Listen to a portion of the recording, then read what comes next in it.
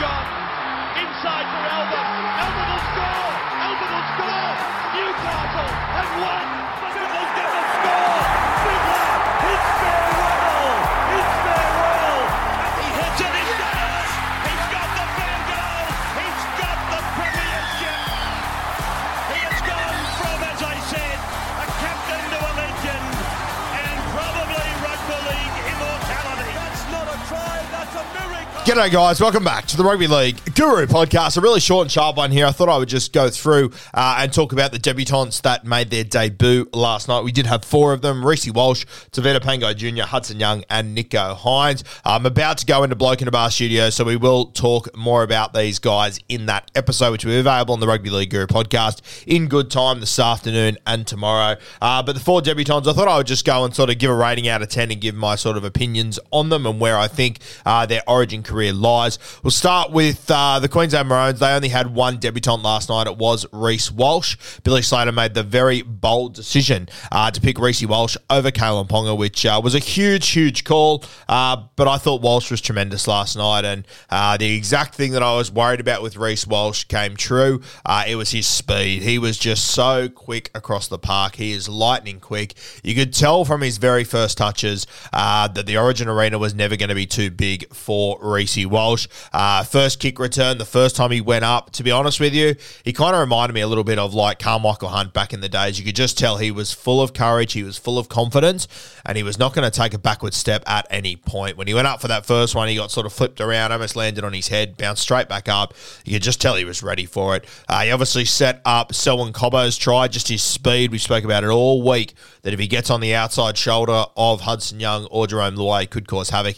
I mean, he was two bodies outside Hudson, and then he was on the outside shoulder of Jerome Luai. DCE put him in a perfect spot, and he made it count. He then threw a pass later for Selwyn Cobbo, which was just a brilliant ball and just showed how much confidence he has in this arena. So Reece Walsh, look, for me, if you're giving a 10 out of 10, has to be the perfect, absolute game with no mistakes, nothing whatsoever.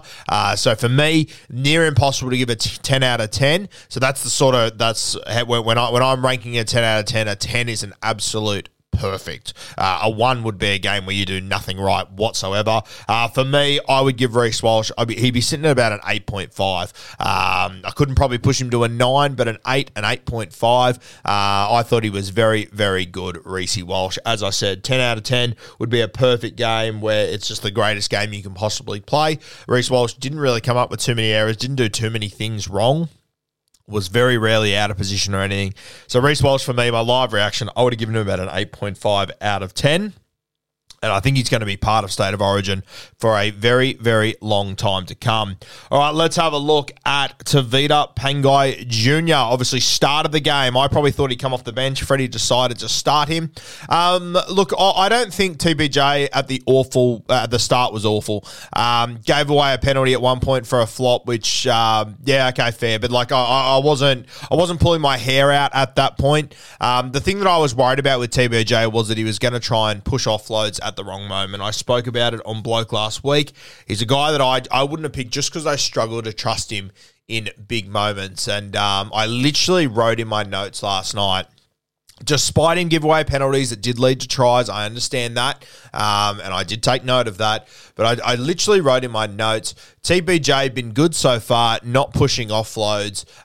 He's picking his moments well and not overplaying his hand. And then he went for an offload out of his own 20 or 30. And it really, unfortunately, it just summed up what I've been saying about TPJ for the last couple of weeks, that, you know, we just had to be patient. That's all we had to do. We had to be patient, and the forwards just had to go forward, and we were going to be okay. And, well, in my opinion anyway.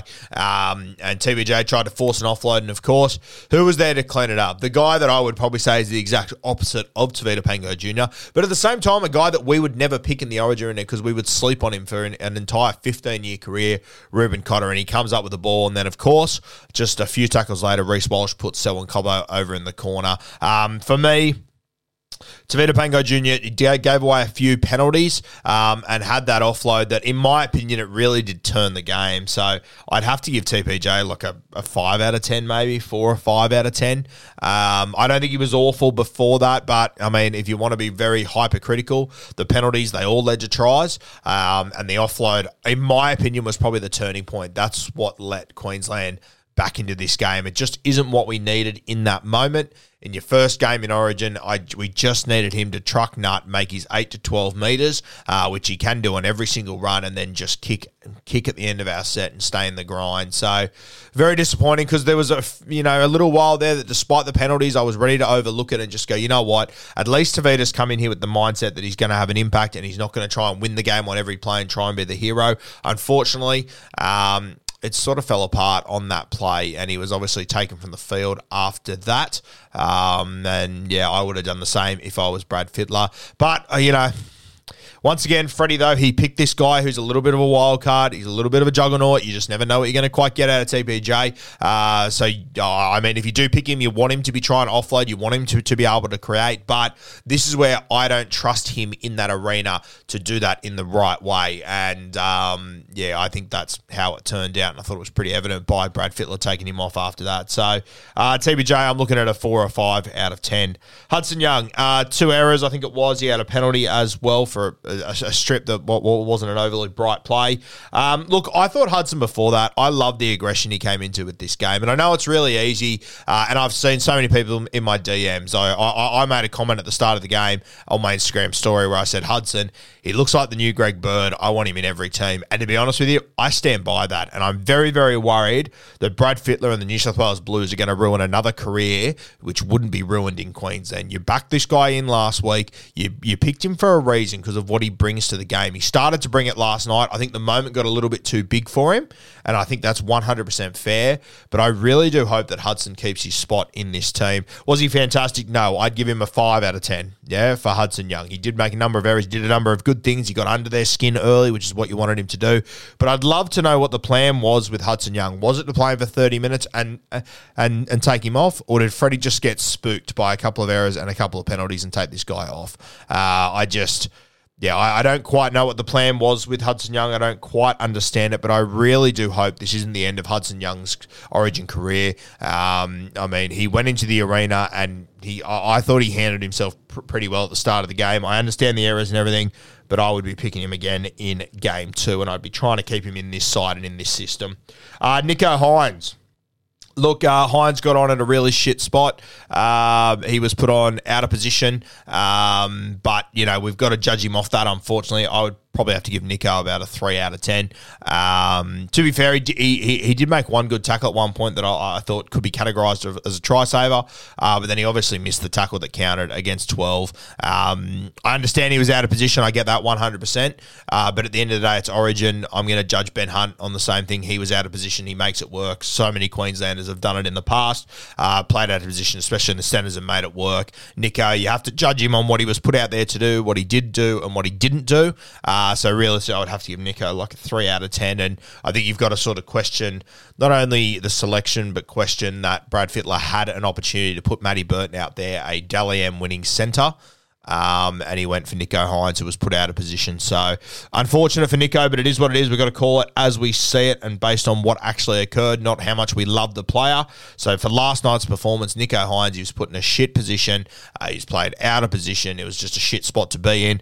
But the reality is that I would have given him about a 3 out of 10. He obviously came up with a pretty important missed tackle, another one that sort of turned this game a little bit. So, very positive for the Queensland Maroons and Reece Walsh for New South Wales.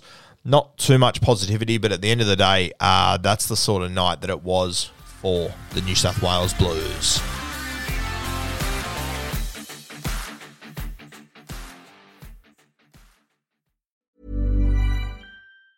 Spring? Is that you? Warmer temps mean new Allbirds styles. Meet the Superlight Collection, the lightest ever shoes from Allbirds, now in fresh colors. These must-have travel shoes have a lighter-than-air feel and a barely-there fit that made them the most packable shoes ever. Plus, they're comfy right out of the box. That means more comfort and less baggage. Experience how Allbirds is redefining comfort. Visit allbirds.com and use code SUPER24 for a free pair of socks with a purchase of $48 or more. That's ALLBIRDS.com, code SUPER24.